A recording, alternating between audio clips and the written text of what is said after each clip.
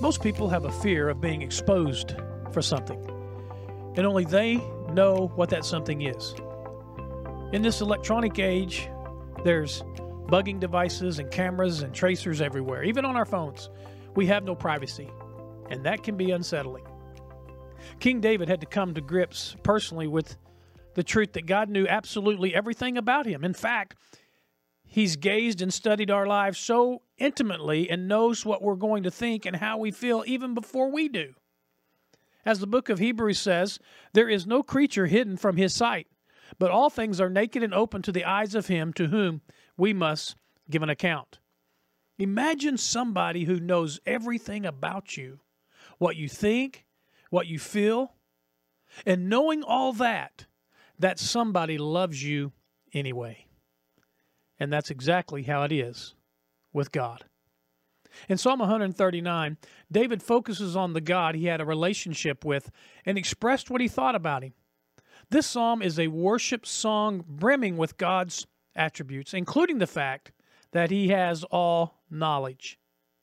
David says, "O Lord, you have searched me and known me. You know my setting down and my rising up. You understand my thoughts afar off." This was not just an academic or philosophical exercise. He was saying God's knowledge is individual and personal. He knows the most mundane actions of our lives, as well as the deepest and most profound things. And what's more, God is interested. He doesn't just know, but He cares. How precious also are your thoughts to me, O God. How great is the sum of them. If I should count them, they would be more than in the numbers that are the sand. Verses 17 and 18 tell us that. You can also see that in 1 Peter 5:7, how much God cares. There are about 7.9 billion people on earth, and God is intimately acquainted with each one. So to put it mildly, you can't pull the wool over God's eyes. That's why it's always good to be honest with God, because He knows the truth anyway. Far from being unsettled or intimidated, David said, "Search me, O God, and know my heart. Try me and know my anxieties, and see if there is any wicked way in me, and lead me in the way everlasting." You see, in human relationships, we fear rejection. That once another person discovers who we really are, they'll reject us. So unfortunately, people resort to hiding and putting on a facade. But rather than hiding from the Lord or putting up a front, the best thing to do is just surrender yourself to Him. Ask Him to search you, to know you, to lead you. God knows everything.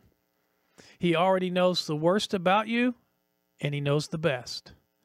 And more than that, He knows your potential. He sees the finished product, because the Bible tells us in Ephesians 2:10, we are His workmanship. God is working on you, and He already has the end product formulated. Romans chapter 8 tells us in verse 28 and 29 that all things work together for good to those who love God, to those who are called according to His purpose, that He has predestined us to be conformed to His image of His Son. God knows what it's going to take to make you look more and more like Jesus. That's God's foreknowledge at work along with His power. Listen, guys, He knew He was getting a fixer-upper when He purchased us. Amen?